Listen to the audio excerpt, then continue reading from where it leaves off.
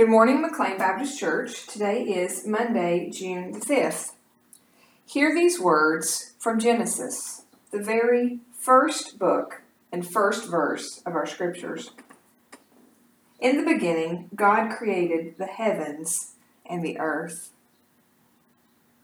Interestingly enough, when we read the account of creation, we often focus on the earth and how the earth was created.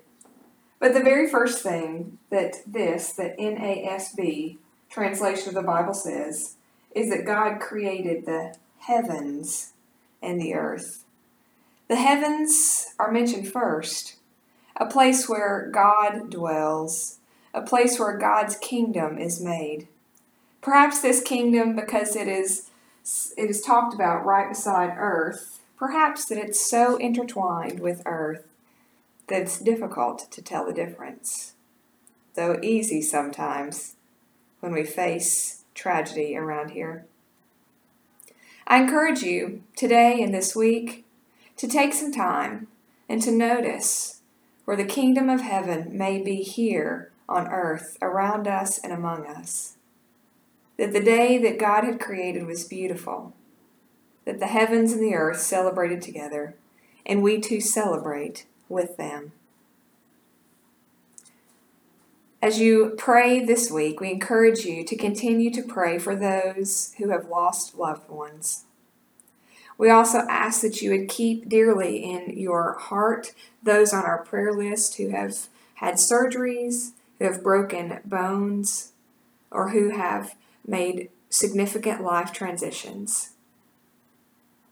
And now may we all pray together.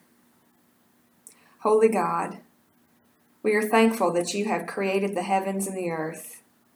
We are thankful that you have created a taste of heaven here for us, your heavenly kingdom, living and abiding among us. We ask, God, this week that you would help us to see that, though our hearts may be dreary, God, though our hearts may feel like the earth is full of tragedy. We ask a special prayer for those who are in need of your tender, loving care, especially those in England, God, in London, in Manchester. We pray with them. We pray for them. We ask also, God, that you would be with us as we walk this week in the holiness of your word and our experiences with you, that you would show us your light and allow us to be made anew. It is in your name that we pray. Amen. May your week be blessed.